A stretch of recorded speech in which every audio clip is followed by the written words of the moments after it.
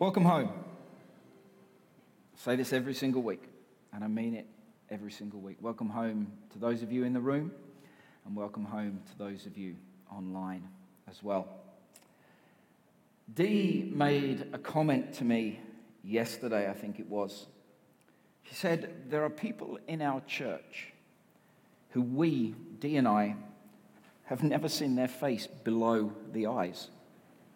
It's true that, and there's people in this room, and you look across the room, and there's people you probably haven't seen for 2 or 3 years below the eyes. But there's people we've never seen below the eyes. And that actually potentially and optionally comes to an end at the end of this month. Let me digress slightly. Last night we went to our South African friends' home for supper. Now, if you've ever been to a South African home, you'll know, for supper, there's one thing you're going to pretty much get. You can be guaranteed you're going to get meat. Meat. Now Canadians love their meat, don't they? I know there's vegetarians in the place, and I understand that. But South Africans take it to a whole nother level. And you know that you're going to get meat, much meat, and more meat. In fact, last night, I think I had the meat sweats. Have you ever had that when you've just eaten so much meat, it's like caffeine and you're like, start to sweat. But we had an amazing time at our friend's house last night. And one of the reasons that we had that, it wasn't just because of the food, but the food was involved, is because we accommodated each other. You see, they asked us, what food can you eat? What food don't you like? Just for information, mushrooms and fish are of the devil. You could disagree, but you would be wrong.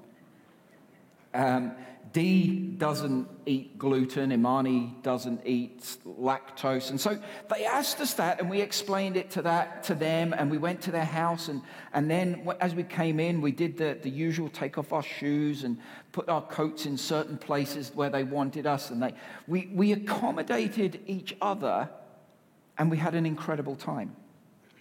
See, next Sunday, we're still in the same situation, but on the Monday or the Sunday night or the Monday, I can't remember which is which, but the mandatory mask wearing ends.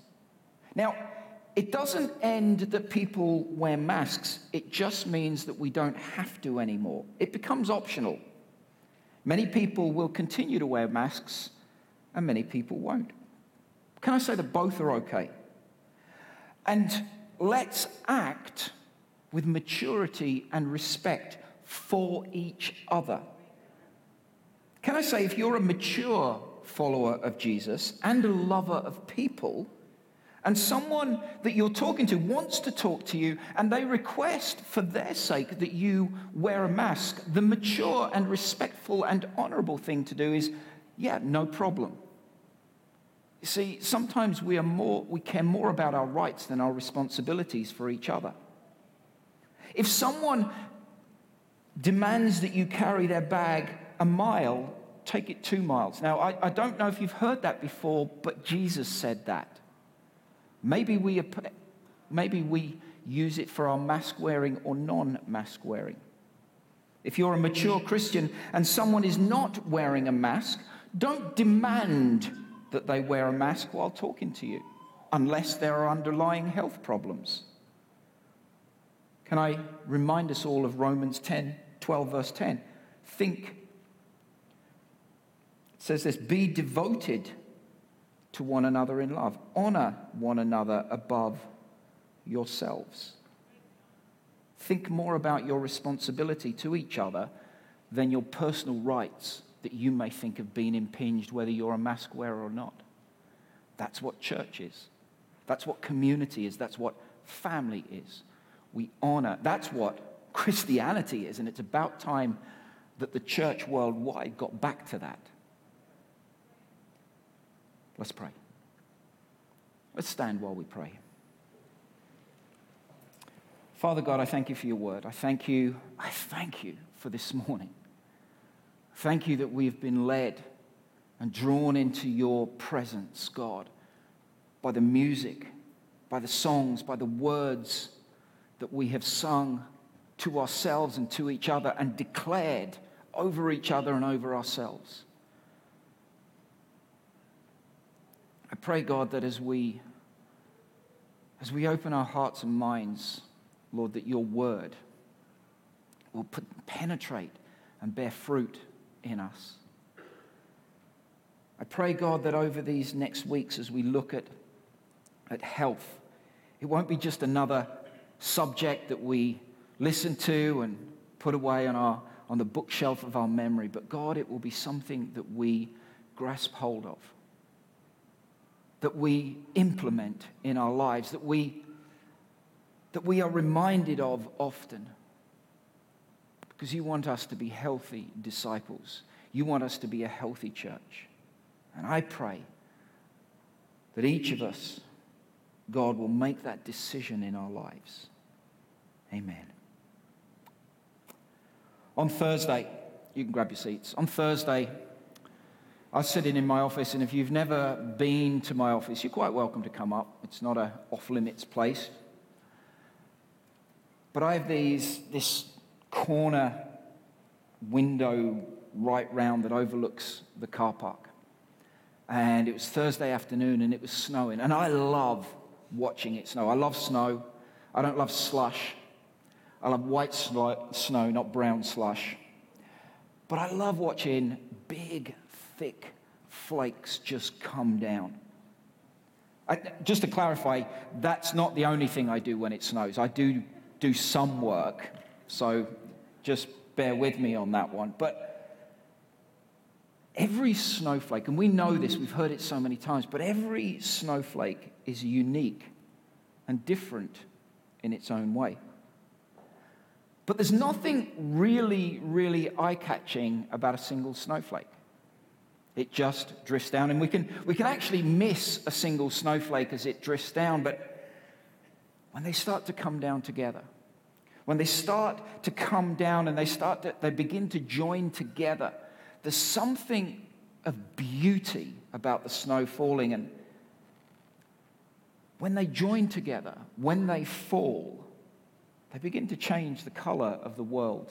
It's amazing. A few days ago, it was brown. Do you remember that? It was brown. It was slushy, it rained, and then it froze, and it was like driving on the roads in Africa. And I've driven on the roads in Africa quite a few times. It's like this. It really is. And it was like that, but it was brown, and then suddenly as the snow drifted down, it wasn't one snowflake that turned the world, our world, white. It was the combination of every snowflake together. You see, there's so much we can learn when we just take a few minutes to observe nature. As I said last year, our goal was as one. And we looked at being as one together in our worship, in our giving, in our tragedy and triumph, in our building, and in having Jesus at the center of everything we do. And this year, we don't disregard that. We don't put it, as I said, on the shelf and leave that behind. Well, we've done that. The as one thing, that's fine. We actually take that and we build on the as one. And this year, as we look forward over this season, we build on the foundations. We don't leave last year behind. We continue in our alignment with an undivided heart, but we want a healthy heart. And this year our focus is health in so many different areas, but it's on health. And over the last few years, we've been warned over and over and over again, don't get sick. Be careful, be sanitized, be safe, don't get sick. And we've taken precautions, rightly so, but don't get sick. But you know, there's a huge difference between don't get sick and be healthy. And I think we at times, maybe are in a place where we've spent so much time not getting sick that we've forgotten how to be healthy. We want healthy disciples, relationally, physically, financially, and spiritually. We want a healthy church community, relationally, physically, financially, and spiritually. We want a healthy church organization, relationally, physically, financially, and spiritually. I am sick of just trying not to be sick. I want us to be healthy disciples, healthy families, healthy community, healthy organizations, healthy people. And this week, I want to look at being a healthy church community. And then next week, we're going to look at being healthy disciples. Now, in reality, there's so much crossover between the two. In the last couple of years, we've really just tried not to fall apart and not be sick.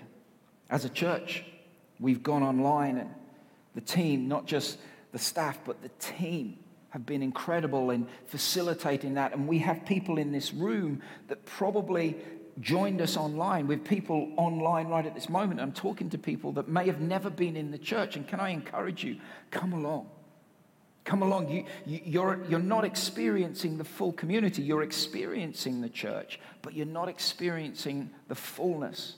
And we want to encourage you, be in the room, be part of who we are. And we've looked at each other behind masks and the smell of hand sanitizer. And as an organization, we've had to reduce, sadly, staff. We've reduced programs and meetings, and we've actually reduced tactile relationships as well, haven't we? Where we get to be in the same room with each other. And I feel it's time to stop treading water and time to start moving forward as a church. But I want to ask us the question, have we, in this time where we've had time to reflect and time to sit back and time to breathe, has church become a side dish? Has it become the thing, the optional extra in our lives that we get to pick and choose whether we take it or not? And we've made it, some of us, an easy side dish. Someone a while back before COVID said to me, "Oh, now that I don't go to church, my life is so much easier." I'm like, yeah, of course it is. You don't have to be part of a community. You don't have to turn up on a Sunday morning. You don't have to, I guess, engage and get your heart right with God. There's no one challenging you about the stewardship of your resources, your time, your money, your words. Did you know your words are a resource? You don't have to deal with those difficult people. Nudge the person next to you and say, he's talking about you.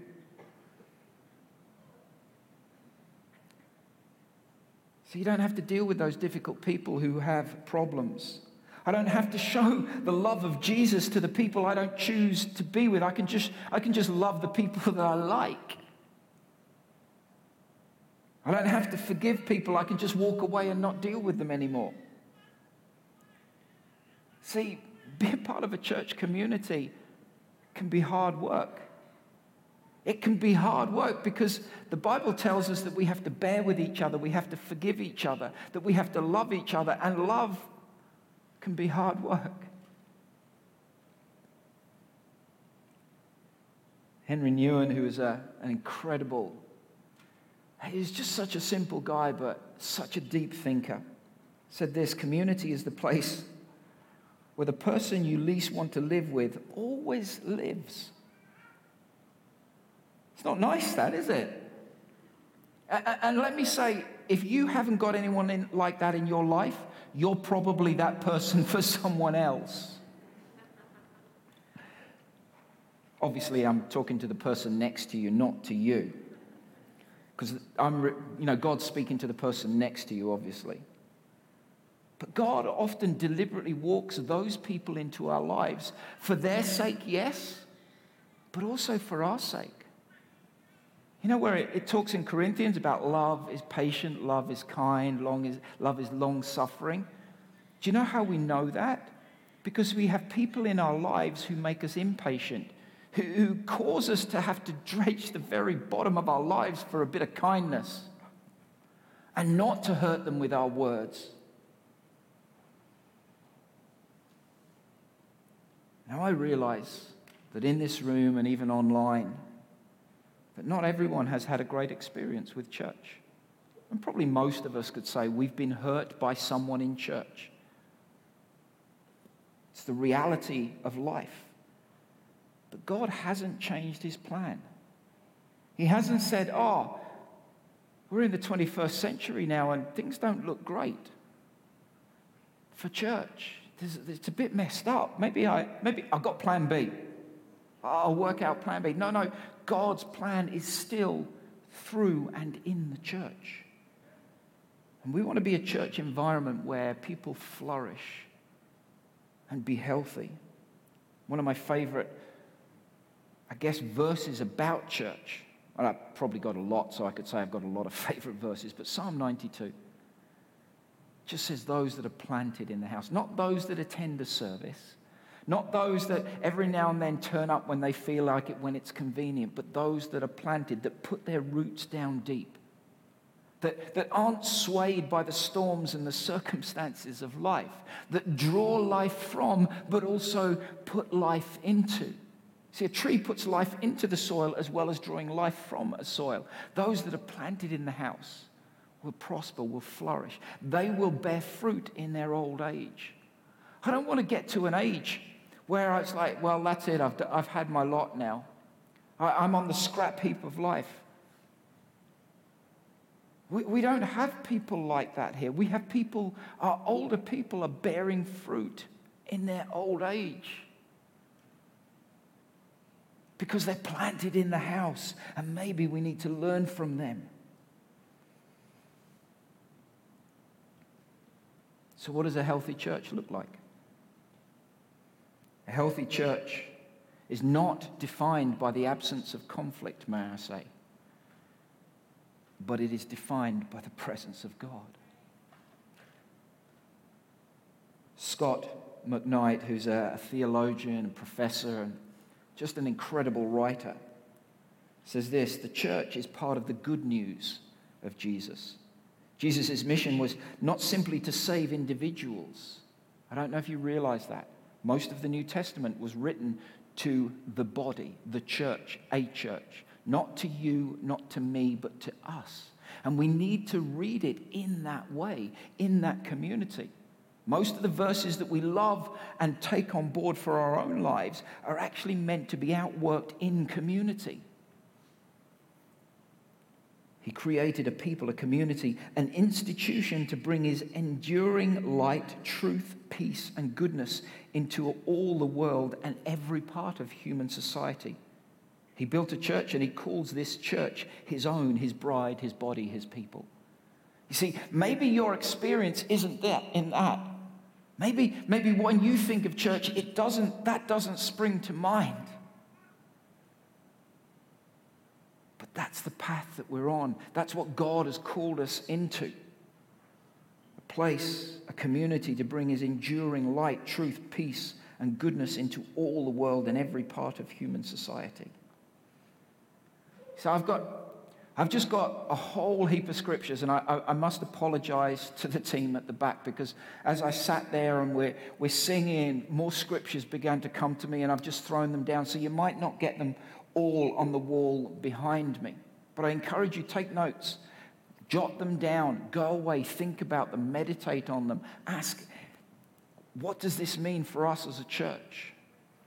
First one in the message, and I love how the message talks about some of the things, not everything, but some of the things, particularly church. Ephesians 2:20-22 says this: he used the prophets, the apostles and prophets for the foundation. Now he's using you, fitting you in brick by brick, stone by stone, with Christ Jesus as the cornerstone that holds all the parts together.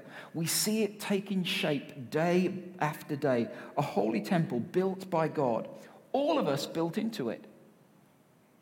A temple in which God is quite at home. See, I am fully convinced that what we have here, what we are engaging with both in the room and online, is not a meeting, a service, or not just a meeting and not just a service. It's a building, a body that we're being built into brick by brick, where God is saying, I'm home. I'm home. This is my home. Not just the church worldwide, but us, the local expression here in Circle Drive. God's saying, this is my home. I can put my feet up. I can be at home. Stuart and Candy said to us as we walked through the door, just treat it like home. So I went through all the drawers and took what I wanted to take, and no, I didn't. But God's saying, this is my home. The presence of God is here. Yes, we carry the presence of God in us, but there is something significant about us when we gather together as the church. Jesus said, where 2 or 3 are gathered in my name, that's church. There I am in the middle. Now, he knew that we would carry him with us wherever we go, but he said there's something significant about gathering together. The church is central to God's plan. It's where he speaks and he acts and he changes lives. Menninger, who is a psychologist, a Christian psychologist, said absolutely everyone that is happy, radiantly alive, are living for a cause beyond themselves. When we're part of church, yes, we come together. Like the snowflakes, we come together. We add ourselves to something bigger, and we begin to change the color of the world around us. We speak. We carry his words of life and of love. Again, Carl Menninger said this. He said, love cures people, both the ones who give it and the ones who receive it. I love that. We can feel broken. We can feel that we're at the end of ourselves. I've got nothing to give, but I choose to love. And as we love, God does something in us, and he does something in the person that we choose to love.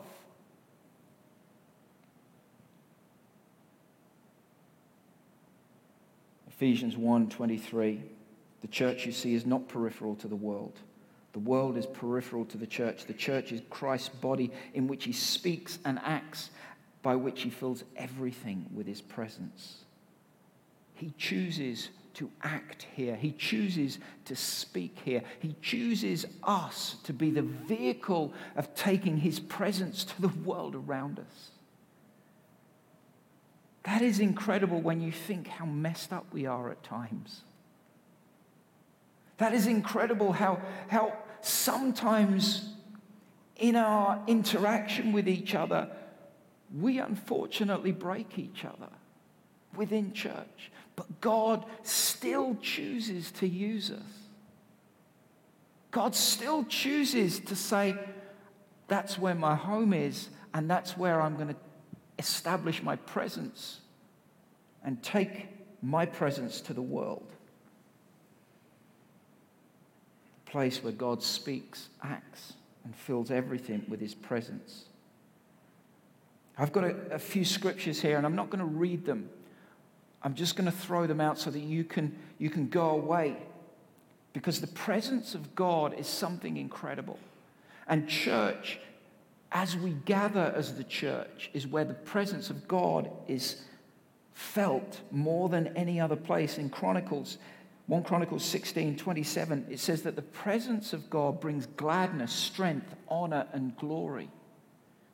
Exodus 33 verse 14 says that the presence of God gives rest. Psalm 16 verse 11 says that the presence of God brings joy. That's that expansive with energy. He brings fun. Acts 3 verse 19 says that the presence of God brings refreshing. That word refreshing means recovery of breath. You know when you get to the end of the week and you feel like you've just run a race? And it's like,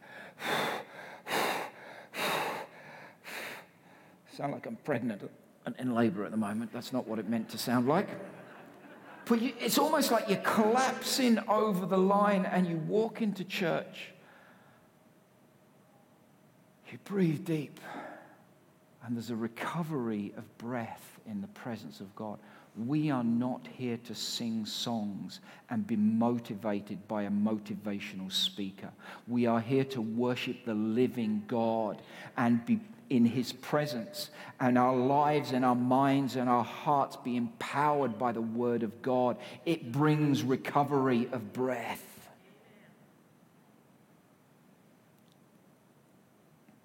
You know, as we come together, as God fits us together, there's so many scriptures that alludes to each part functioning together. I want to read Ephesians 4, verses 11 to 16. Again, I love the picture in here. He handed out gifts of apostle, prophet, evangelist, and pastor teacher to train Christians in skilled servant work, working within Christ's body, the church, until we all, moving rhythmically and easily with each other, efficient and graceful in response to God's Son, fully mature adults, fully developed within and without, fully alive in Christ. No prolonged infancies among us, please. We'll not tolerate babes in woods, small children who are an easy mark for impostors. Just an aside there. It's not saying that we don't have babies. It's saying we're not going to allow people just to live childishly, not childlike, demanding. We're not going to tolerate that. We're going to encourage people and empower people to grow up. God wants us to grow up, to know the whole truth and tell it in love, like Christ in everything. We take our lead from Christ, who is the source of everything we do. He keeps us in step with each other. His very breath and blood flow through us, nourishing us so that we grow up healthy in God, robust in love. I love that phrase. I remember reading this years and years ago. Moving rhythmically and easily together. And the best way I could think of at the time is a quick video I want to show you now. If we could throw that up there. Isabel through to the finish. There's the belt lap. The Canadians only down by 0.39. Can they make it up on the final lap? Weideman, Malte, Blondin, women's team pursuit, gold medal at stake. Push, Isabel. See, every time I hear that phrase, rhythmically and easily, this was a long time before I came to Canada, all I could think of was speed skating. I love the rhythm, the flow that they have. Unfortunately, the Japanese fell just after that video, and that was it. And we won the gold. Awesome. But you see, that's what we begin to look like. When we work with each other, when we function together, when we pray together, when we love each other, we begin to look like moving rhythmically and easily together. It says that we're robust in love. That word robust means strong, vigorous, durable. It keeps going on. It doesn't give up. Relentless love.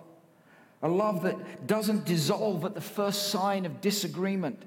A love that digs in deeper and grows larger to cross the chasm that can come from different perspectives, which is what we see at the moment. A passionate love. We're robust in love. We're healthy in God, healthy in our identity because we are in Christ.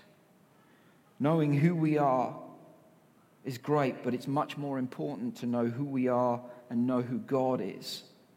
As I said earlier, Psalm 27, I remain confident of this, that I will see the goodness of God. Good has become a mediocre word, but their goodness is just above and beyond. It encapsulates who God is, the goodness of God in the land of the living. Wait for the Lord. Be strong. Take heart and wait for the Lord. This is the land of the living.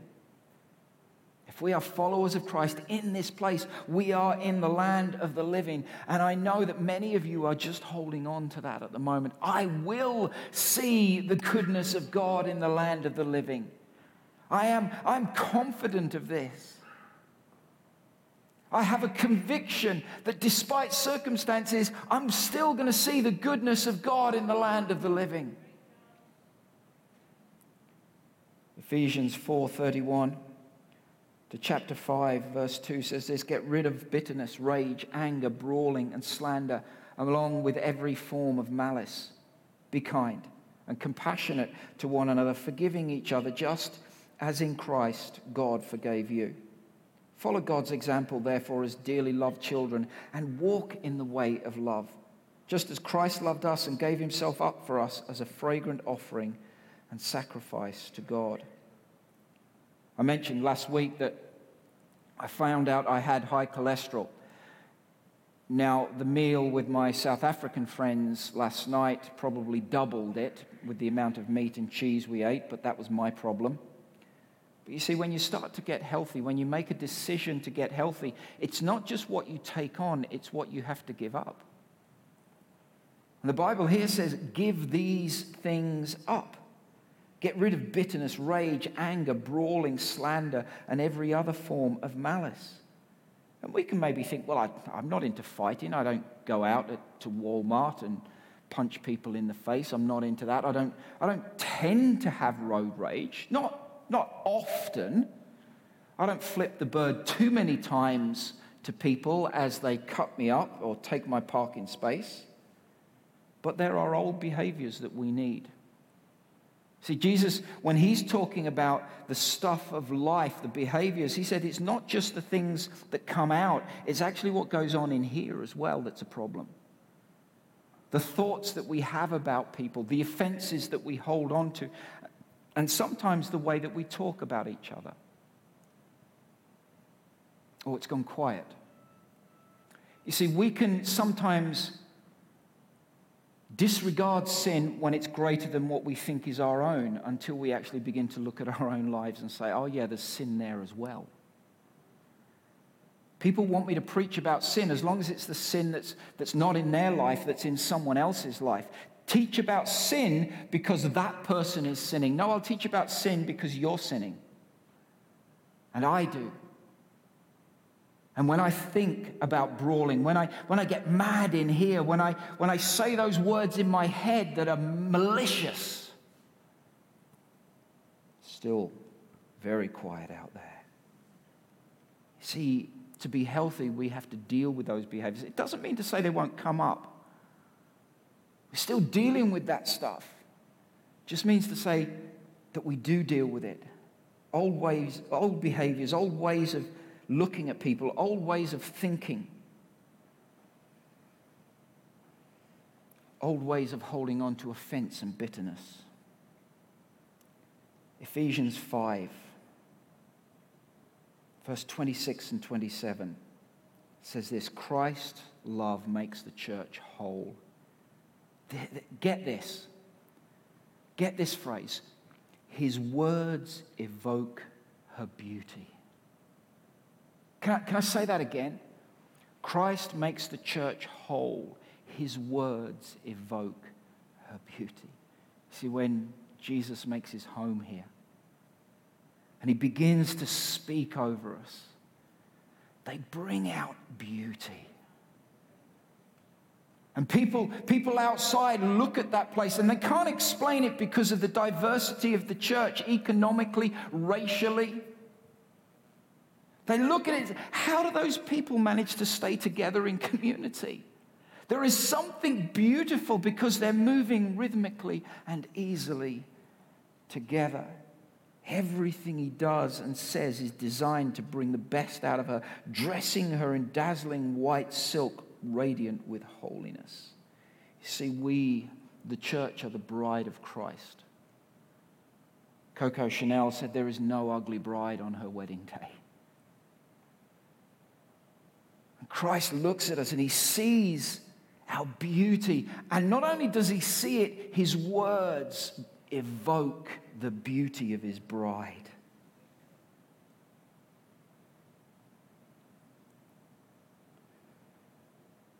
You see, let me just give you these verses, and I'm not going to go into them, I'm not going to read them, but 1 Corinthians 12 to 26 talks about one body, functioning together, honoring together, needing together, rejoicing together, suffering together. I encourage you to go away and read it. But As we think about that, as we think about who we are, there's one scripture, and it's almost like a sign-off at the end of a letter that Paul writes. You know, the yours truly, yours faithfully, yours sincerely. Paul just says this at the end of one of his letters. And many of us, if we've been around church, know it, and we've probably said it almost as a liturgy. But I think it should fully describe who we are as a church. If one verse could sum up how I want the world to see us as the church, it would be this. If I could get it. May the grace of our Lord Jesus Christ and the love of God and the fellowship of the Holy Spirit be with you all. The love of God, the grace of Jesus, and the fellowship of the Holy Spirit. Imagine people walking in through our doors, experiencing just that. God's love, Jesus' grace, and the community of the Holy Spirit. That's something to aspire to. That's something to get healthy for. Why wouldn't people want to be part of that? Why wouldn't people, when they see that in your life and in your community and how you deal with triumph and tragedy, when people look at that, why wouldn't you want to be part of that? Grace, love, and community.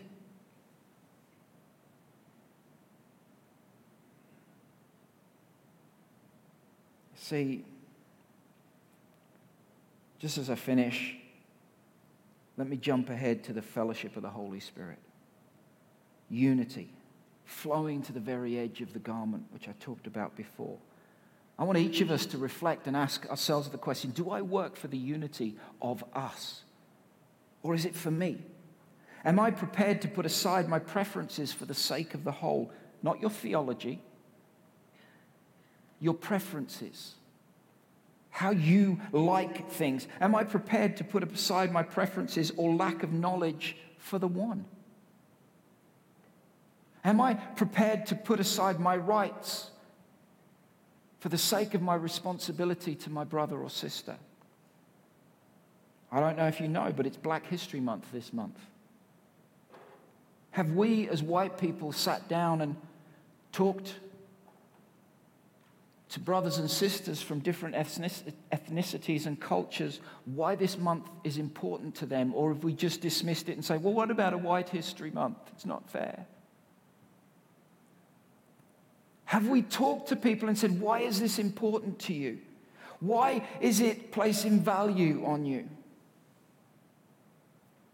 A couple of years ago when the Black Lives Matter, not the organization, the emphasis on it sprung up, I had to take a long, hard look at my own life.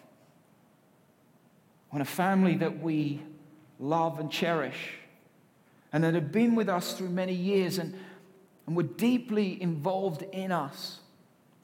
And the mum said to me that how I'd made her son feel less than by some words that I'd said. And I cried. We cried together because she knew it wasn't my heart, but just because it wasn't my heart didn't mean to say that it didn't hurt him. And I had to take a look at myself and say, how can I do this better? Because I didn't do it for the unity of that young boy and myself. I don't want people to feel less than by my words. I want my words to evoke the beauty in the same way that Jesus did. My words to evoke the beauty of our racially, culturally diverse church. Can we do that? Can we, in our dealings with each other, can we move rhythmically and easily together? Can we have a life that reflects Jesus? Can I, as an individual within this community and within the world that I live and work in, have a life that reflects Jesus? But can we have a church that reflects Jesus? A church that's full of grace, full of love, full of unity. A healthy church is a church that is full of God's presence and a people that seek after his presence. We all can play our part when we make church a priority, not an add-on extra. A healthy church is where we contribute of our time and resources.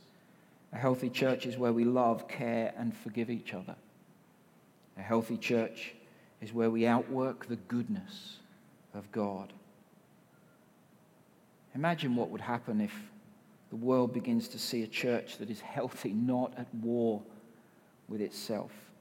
A church that deals with its sin within our own walls, not tries to legislate for the world around us. A church that doesn't just have generations that attend a service together, but a church where the generations worship with each other, pray for each other, and learn from each other and honor each other. A church where different cultures and ethnicities come together as one, bringing who we are into this melting pot and bringing healing and hope together. Imagine a body of people that have committed to doing more than some meetings and programs together. A body of people who have committed to being in the presence of God together. And then carrying that aroma of worship into the world around us. See, when we worship, there is a smell, an aroma of the presence of God. And it doesn't just stay here. It stays on us as we enter our world. As we go into our workplace, our families, our schools, our universities. A church that displays the love of God, the grace of our Lord Jesus, and the unity of the Holy Spirit. Let's pray. Father God, thank you for your word. God, I pray that my words will not bring offense, but bring challenge and healing. I pray, God, that out of what we've heard today, out of what we've sung today, out of what we've experienced today, it won't be what man has said, but it will be what you have said. God, I pray that our church will be a place that you could call home, and that you do call home, and that as we gather, we will experience the felt presence of God. I pray that as those that don't know you come through our door, Father God, I pray maybe even that they'll be overcome by your presence. That before we even get to a church service, that people will want to know, what can I do to be saved? I pray that the presence of God will be experienced not only in the room but online as well, as people sit in their living rooms and cafes. God, that they will experience your presence.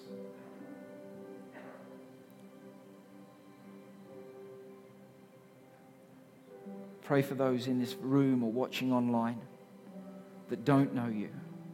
That something that has been said, sung, or experienced, God, will cause them to open up their lives and make a decision to follow you. Amen. I'd love every head to be bowed, every eye to be closed just for a moment. You see, in this moment is when we give people an opportunity to make their peace with God, to say, God, maybe even I don't know you, but I want to know you. I don't want to know just about you. I want to know you, and I want to be known. I want forgiveness from my past, life in the present, and a hope for my future. And in a moment, I'd love the opportunity to pray with you if that's you. And I'm going to ask you to do something